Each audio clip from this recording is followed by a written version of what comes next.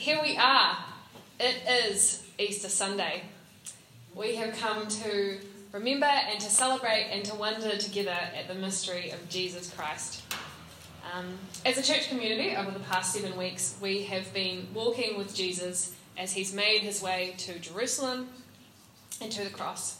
And on Good Friday, the church around the world remembered that Jesus died and was beaten up and broken and gave up his spirit, crying, "Abba, Father, why have you forsaken me?" And then he went quiet. The light of the world was extinguished. The word of God stopped speaking. And his disciples were left wondering what the heck to do now. So this is where we have got to in the story. Unless you went to church this morning. Spoilers. This is Easter Sunday. Tonight we are gathered to remember a story about some people getting up at sunrise, heading out in the faint morning light, thinking it was another day, just any other day, but it wasn't. This was the start of a totally new day. The sun broke over the horizon for a new dawn. Now, when I was little, at some point, I learned that the sun rises in the east and it sets in the west. Did anyone else have that never eat soggy Weet-Bix thing for like learning the compass? Yeah. So pleased that that's with us. So I've entitled this talk, Look East to Easter, because I've been thinking about our journey through Lent as this kind of waiting of the long night. Because we're not in the Northern Hemisphere, conversely, like our days have been getting shorter, but we sort of just have to work with that. We've had our faces turned east and we've been squinting at the horizon, waiting for the first rays of sunshine to break open the sky. Who here has ever got up for sunrise? Got up when it's actually still just pitch black? So pretty much everybody. Awesome. Not Anna. Just me. So good. Another question. Have you ever woken up and just had that moment of forgetting where you are? Anyone? Yeah, just being like, oh yeah, that's right, I'm on a boat today, or whatever. So, oh man, I put sugar in my tea earlier to like get through. I'm like, yeah, here we are. Sat up and felt totally confused.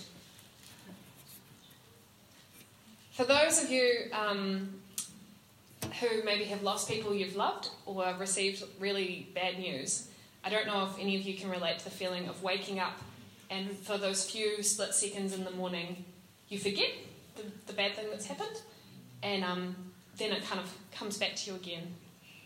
So I'm sorry if it's painful to remember that, but the reason I invite you to remember these things, getting up out of bed in the dark, remembering your own moments of grief and confusion, is because that's exactly what's going on in the lives of the disciples.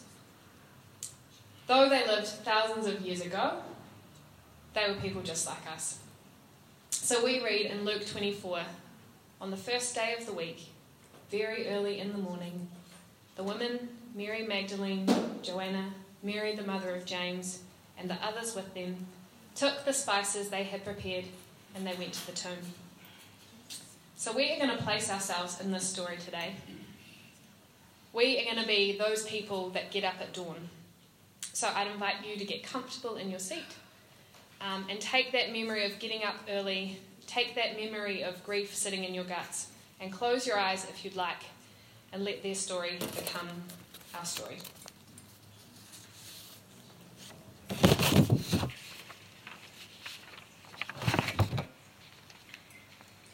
Sometimes I get up early, when the world seems more quiet, except for the chorus of birds who rise daily to sing. These last few days I cannot rise and sing with them. The dew is settled on the ground, and I am glad of the morning light. Grief always seems heavier at night. You can't see where you're putting your feet at night, and it feels the same inside me. I can't see where to go. I had thought I knew. Thought I'd understood what the Messiah had said, but now my mind feels like night. But it feels good to be up and doing something. I've always taken solace in being busy. I can know that the fires are still burning in the kitchen, the water is collected from the well, and I can put my hand to something. At the time of Passover, there's always much preparation to do, much anticipation and excitement. But this year, everything has turned on its head. The joy I usually feel has been matched by complete hollowness and confusion. It's seeing my Lord sentenced by our religious leaders, handed over to those Roman authorities, and hung with common thieves. I remember his fierce words to us, but it felt like he was talking just to me. To have courage to listen and heed his words, to see that I too am called to be part of this new kingdom he was bringing. The rabbi invited me, called me to be more than these little things I do, this little woman that my family and my neighbour and the other rabbis would tell me to be. Were these last few years a dream? I remember seeing people healed, seeing strangers flock to him in the countryside just to hear his words, to hear the teacher instruct and guide us with zeal. With bold authority, he challenged the Pharisees and those who lorded their power around. He would not stand for the common people to be oppressed by their religious nitpicking. It was exhilarating and terrifying at the same time to hear him call them out. And yet I was humbled. How many times did the Lord need to correct me, turn my attention back around to see the error of my ways? But now, his body is in the ground, wrapped up and left to decay. I've been accused of being dramatic, but that's how I feel. Like all my hopes and my expectations are decaying right before me. The promise of something beautiful rotting under the sun's heat. These are the thoughts which crisscross my mind as I walk. As I rise and walk with the other women, our sandals making a soft clatter on the rocks. The whole town knows where our Lord has been buried. And only a few days ago, the crowds flocked to greet him with so much fanfare, so much celebration. And where are they now? The people have slunk back down. The religious leaders have shown their power yet again. It seems like soon enough, the rest of the world will just move on from this. Another prophet who came and went, changing nothing. And we'll just be left to grieve our teacher, to try and pick our lives back up, like this all never happened. I think, how I failed to honour your leading while you were alive, my teacher. But at least I can honour you in your death. These humble spices and herbs are offerings befitting you. If we're even able to get to you, to move that stupid, huge rock at your tomb, if we can even reach you. But those of you that have had your eyes shut, you can probably open them now. Friends, this is not where the story ends.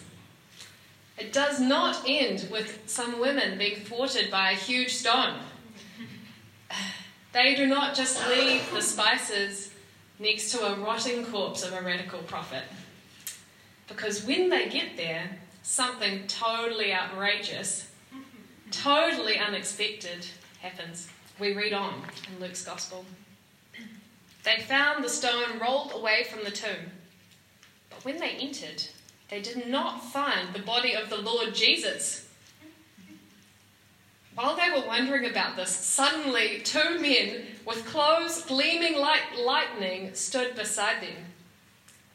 In their fright, the women bowed down with their faces to the ground. But the men said, "Why do you look for the living among the dead? He is not here. He has risen.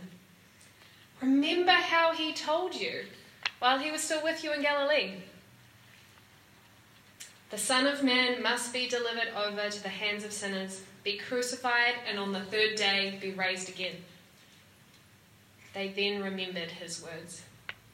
They went back to the tomb. They went back from the tomb and told these things to the 11 and to all the others. But they did not believe the women because their words seemed to them like nonsense. Peter, however, got up and ran to the tomb. Hi, boys. See you, Nathan. Bending over, he saw the strips of linen lying by themselves. He went away, wondering to himself what had happened. It's pretty hard to comprehend what must have been going on for the disciples here. They've just experienced this bewildering death of someone they loved. Someone who had led them, and then suddenly he's there no longer. It must have been dizzying and disorienting. Like you've been moving in this certain direction and you've got all this momentum and suddenly the brakes are slammed on. You've got all this adrenaline pumping and suddenly it's just confusion. But here we see the turning point. Last year at camp, Joel McKerrow, for those of you who are there, talked about the process of restoration as being this thing of restorying, of telling a new story. Telling the same thing in a different way. He talked about how it can be hard to kind of talk back to the old story, to write it over with a new one. But this is what we kind of see the women doing here. They had come to the tomb and they were grieved and confused, but now they are exhilarated while still probably being a bit confused. The story that the disciples had been telling the last few days was one of defeat, where their teacher had been defeated by the religious authorities, defeated by the Roman Empire, defeated by the crowd mentality, had been defeated by their own fear, their own cowardice, their own denial and betrayal of him. But when the women find the tomb empty, they are told that Jesus is risen and a whole new story breaks in and rewrites what they've been experiencing. The women are the first to hear it and to see it. Christ's defeat was actually his victory. Once again, Christ's actions have been misunderstood by his poor disciples. Christ had taken what the disciples expected of him, namely that if he died, he would stay dead, and flipped it on its head. God had done the unexpected. Now there's this saying, which you guys may or may not have heard, the only thing certain in life is death and taxes. But actually, if you're really clever or good at hiding, you can avoid taxes. The one thing that... it's true. Tax haven. Yeah, don't get me started. But the one thing that is actually true is that anyone who's been alive cannot avoid death. And yet, here, Christ takes the one thing that seems certain in the world, death, and overcomes it.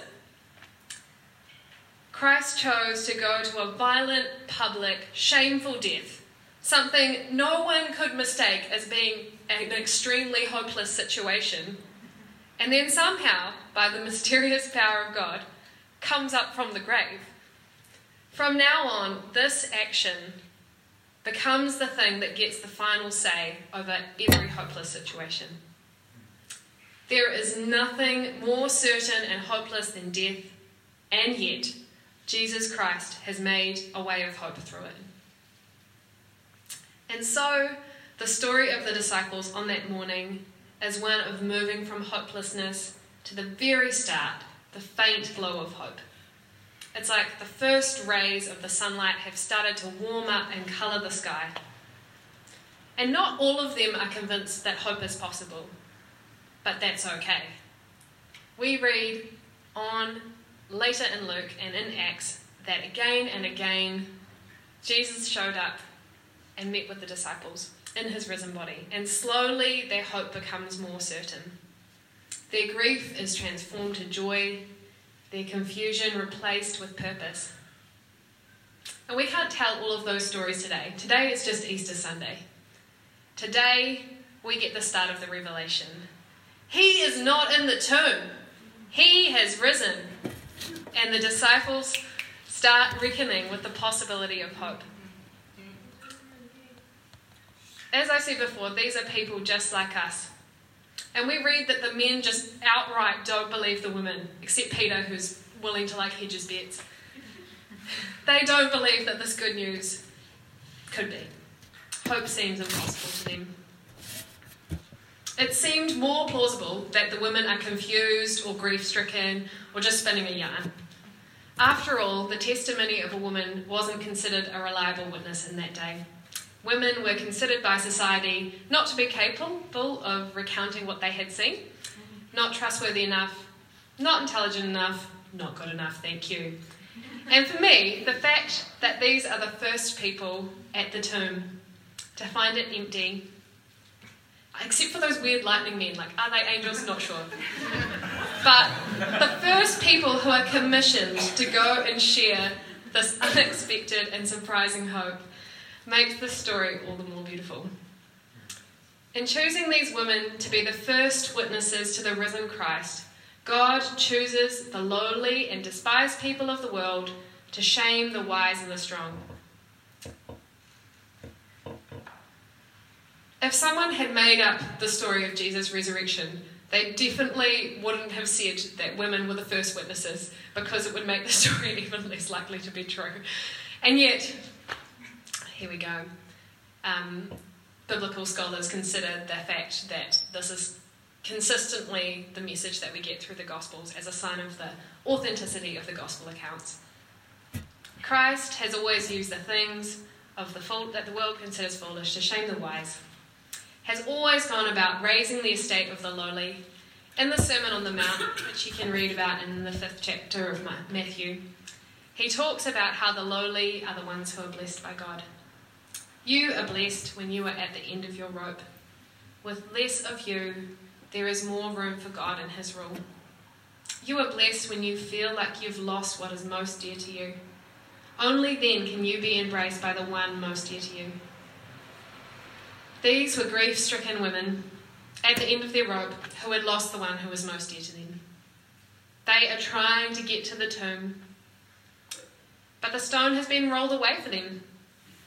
They were trying to piece together hope from the fragments that they had, but they were given a new hope. The pronouncement comes, "He has risen." So good. Is there still confusion? Yes. But is there hope? Yes, yes, yes. What does this mean for us now, living as we are in the time after the cross? Now, bear with me here, but anybody else in the room like Harry Potter? Yeah? Mixture. So, when J.K. Rowling, and potentially other authors have done this, wrote the final Harry Potter book, she wrote the final chapter and then went back in and wrote the rest of the story. And I kind of think that's what it's like for us. The cross is behind us in chronological time, but that thing that Christ did, coming back from the grave, sits ahead of us. It's the final chapter to all of our stories. It is the thing that gets the final say over us. We live now looking to the hope of the cross, because the cross has become the ultimate way of retelling our stories. It becomes the ultimate thing that says, there is a mysterious and powerful God who loves us this much. Loves us this much that he would give himself up, die for us, in order to defeat the powers of death. The cross tells us that there is hope.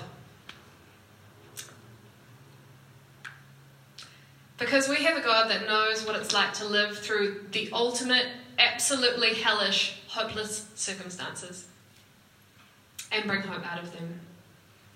This means that no matter how hopeless our state, Christ has been with us in it and can somehow bring about hope. And this is our good news. Because Christ rose from the dead, there is hope. In Peter chapter 1 verse 3, there's this scripture that I'll read. Blessed be the God and Father of our Lord Jesus Christ. According to his great mercy, he has caused us to be born again to a living hope through the resurrection of Jesus Christ from the dead, to an inheritance that is imperishable, undefiled and unfading, kept in heaven for you, who by God's power are being guarded through faith for salvation, ready to be revealed in the last time. In this you rejoice, though now for a little while, if necessary, you have been grieved by various trials, so that the tested genuineness of your faith, more precious than gold, which perishes though it is tested by fire, may be found to result in praise and glory and honour at the revelation of Jesus Christ.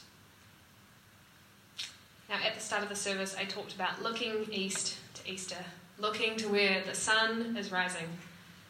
And for me, I think thinking about the sun rising, or perhaps some occasional days actually seeing it, is a reminder that a new era has begun, that Christ is risen. When I see the sunrise, I think I've been born again to a living hope through the resurrection of Jesus Christ from the dead. The dark has been overcome. And this is cause for celebration. And so we say loudly, Christ is risen! He is risen indeed! Well done. So, what I want you guys to participate with me in now is that we've got some foliage and some ribbons. Just going to distribute those so that you can ponder what this hope means. Ponder this mysterious God who powerfully rose Jesus from the grave, and here we are, who gives us his Spirit even now. So I'm going to just hand those out, and we'll just take a few moments to consider that, and then I'd invite you to go and adorn the cross. Once a symbol of defeat, actually symbol of victory. Once a symbol of hopelessness, symbol of hope. And we're going to retell that story.